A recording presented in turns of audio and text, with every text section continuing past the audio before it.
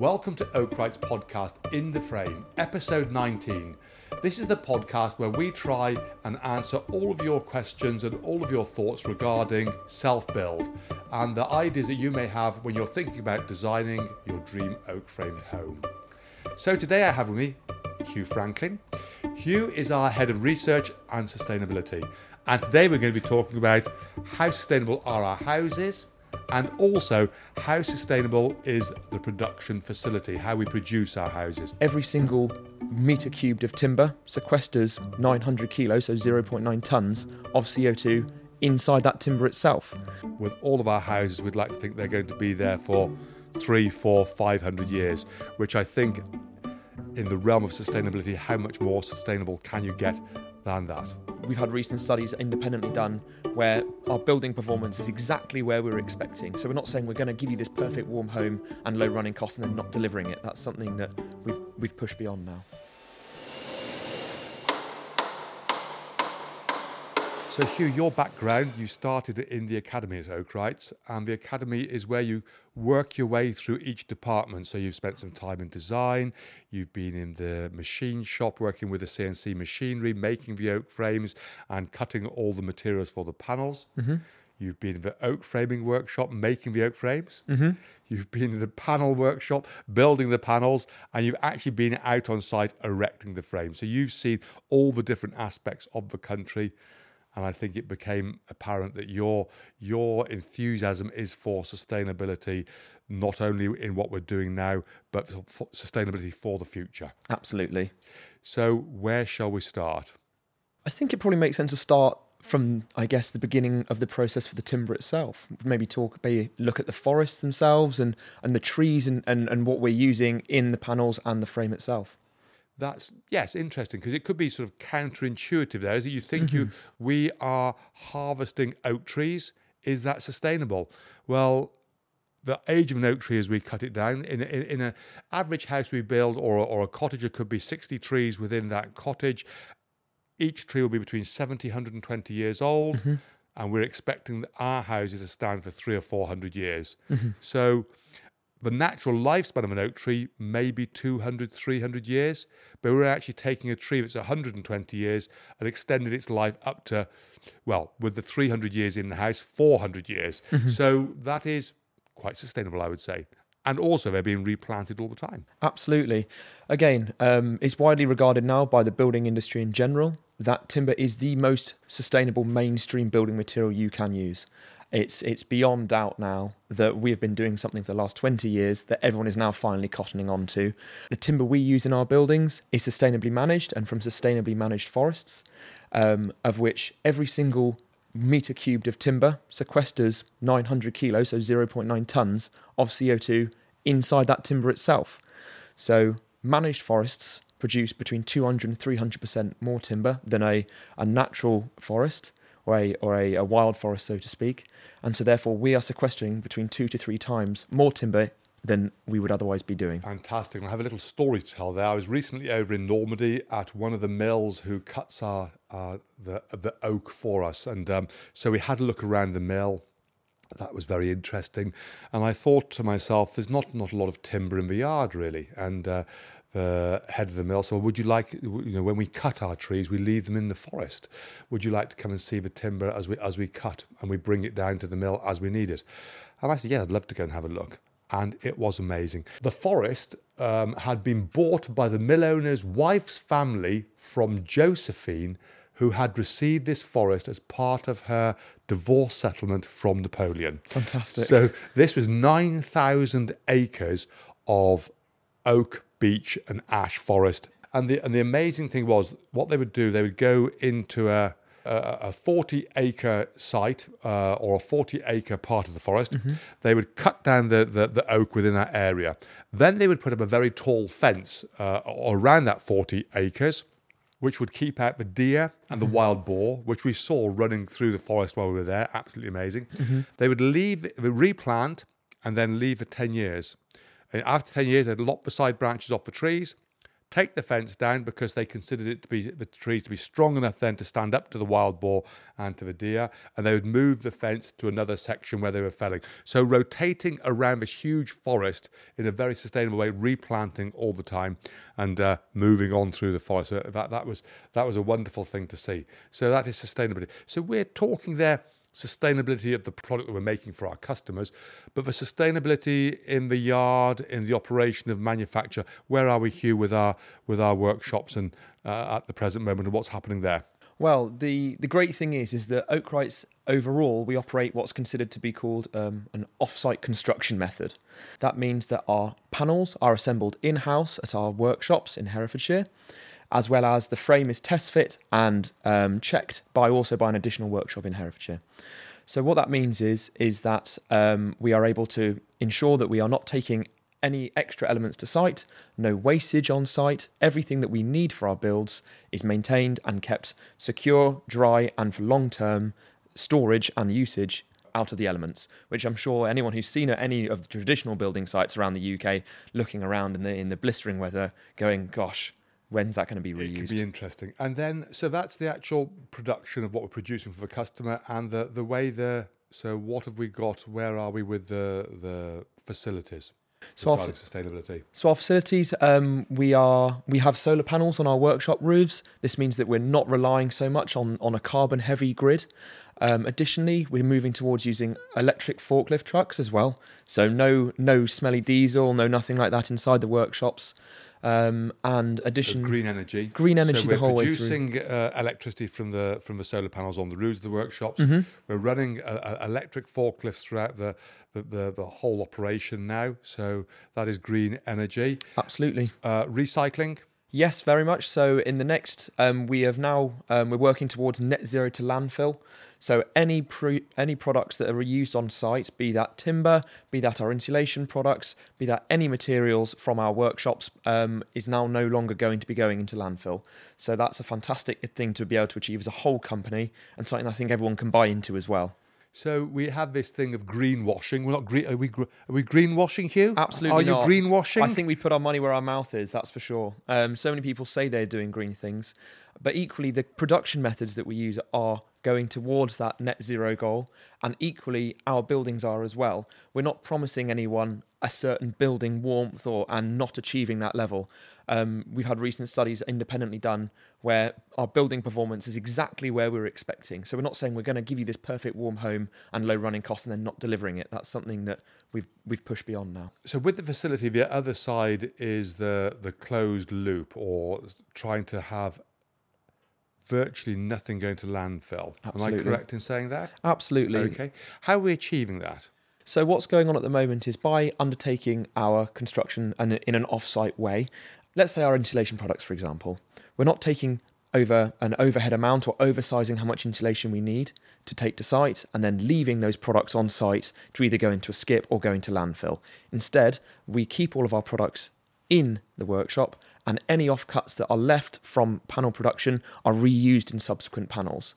So that would be offcuts would be used to cut down to add on to other parts of the panel system. Absolutely. And also then on the cellulose insulation, the great thing with that is you just pump it. It uses exactly what is needed.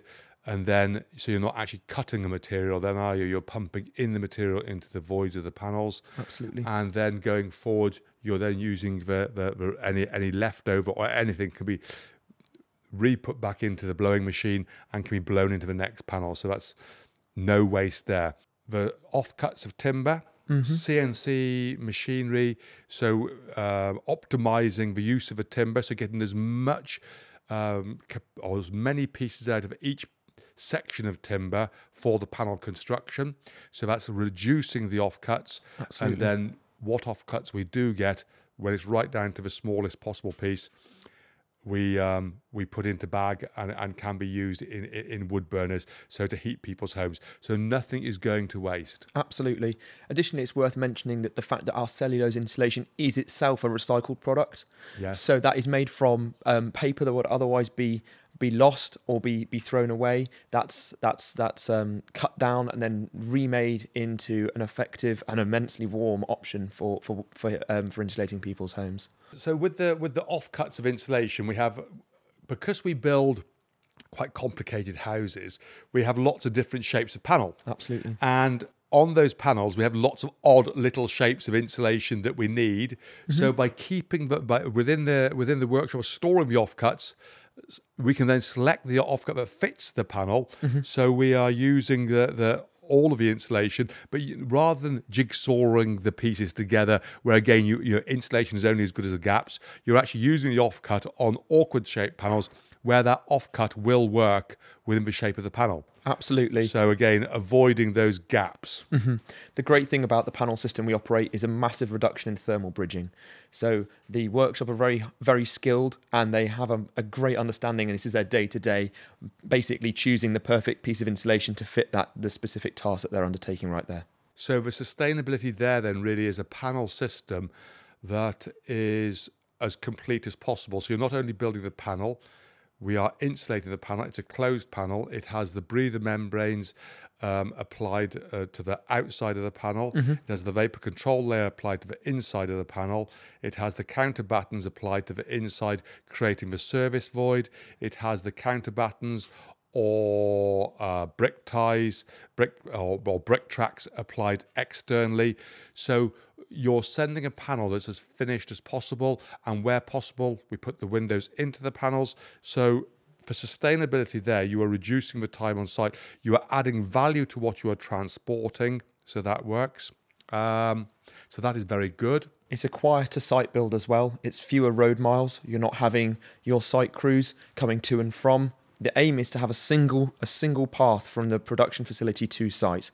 So all of the lorries carrying our panels and our timber frame, again, which is all compacted back down, so they're test fit and then reorganised to be as compact on the back of the lorries as possible.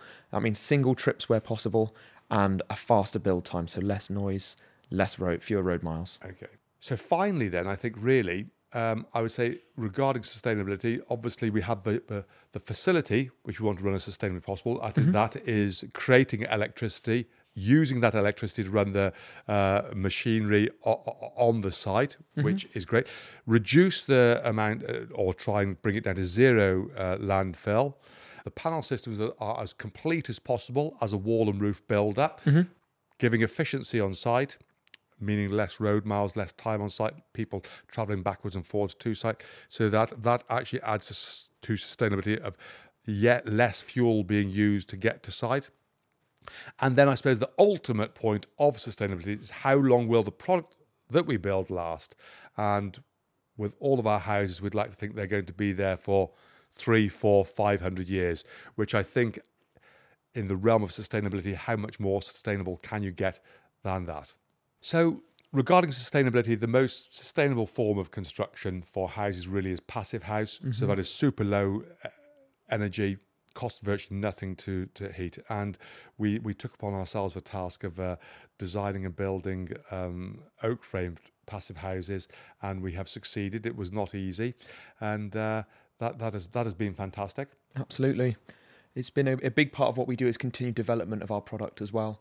So again, we're always looking for interesting and new things to incorporate and to drive our homes to be as energy efficient and to have as small a carbon footprint as we possibly can. And one of the challenges regarding passive house and super energy efficient homes and airtight homes is the airtightness. And that brings us on to a point there that we've been looking at, is trying to be able to guarantee to our customers the level of airtightness. So if our customers are thinking of installing MVHR, mechanical vent, heat and recovery, then we can now have a process where we can guarantee the airtightness of the house, of driving it right down to passive and beyond. And that is where you've been looking at, Hugh, and you have a new adventure to go upon there. Absolutely. The industry's only now catching up to something that we've been doing for a very long time. And again, it's getting to the point now we've decided to take it in-house. There's a fantastic new product that we're bringing to market for the UK called Aero Barrier. AeroBarrier is the industry's first plug-and-play solution for guaranteeing air tightness results, which has always been a bit of a gremlin for getting your EPCs and your SAPs, your standard assessment procedures. So under normal circumstances, you tape, you seal your house, you then do your air test, but you do not know. You do not know whether you're going to be good, bad, or ugly, or very good until you've done your test. Whereas now the system allows you to, if I'm correct, say that we can say, what level of air tightness would you like? And we can guarantee that. Absolutely. There's no more taping, caulking and praying involved here. At this point, we're able to come in and before the build even begins, we can guarantee you an air tightness level. And that can be measured and it can also be completely bespoke. Again, we've discussed going to below passive house, but again, depending on the system, the MVHR system you're installing or anything else like that, it depends on the nature of the build you're trying to achieve as to how tight you want to be. As you said, sometimes they can overseal depending on what's going on, and that creates a whole raft of problems for buildings. We are now bringing into ourselves to say we can give you any level that you want to below any regulation existing in the world. That's passive house, that's British building regulations, and that's... So again, regarding sustainability, that's air leakage through houses. Air leakage is where the energy leaks out, so that's you're heating the house, the heat is leaking out. That is not sustainable. By having an airtight house, you are holding that heat within the house. Research suggests exactly that air leakage or energy leakage accounts for up to 30 to 70% of someone's energy bill. And the theory here is that we've now got to a point where our panel system is so insulating that instead of trying to go for additional every kilowatt generated, why not go for an additional kilowatt saved? So instead of just pumping more heat into the house, being more efficient with the heat we do use. Fantastic. So this was Oakrite's episode 19 of In the Frame, the podcast where we try and answer all of your questions regarding self-build and building your dream oak-framed home. I hope you've enjoyed today's episode, and please follow us on all forms of social media, and if you have any questions, please get in touch. Let us know what you would like to learn about self-build.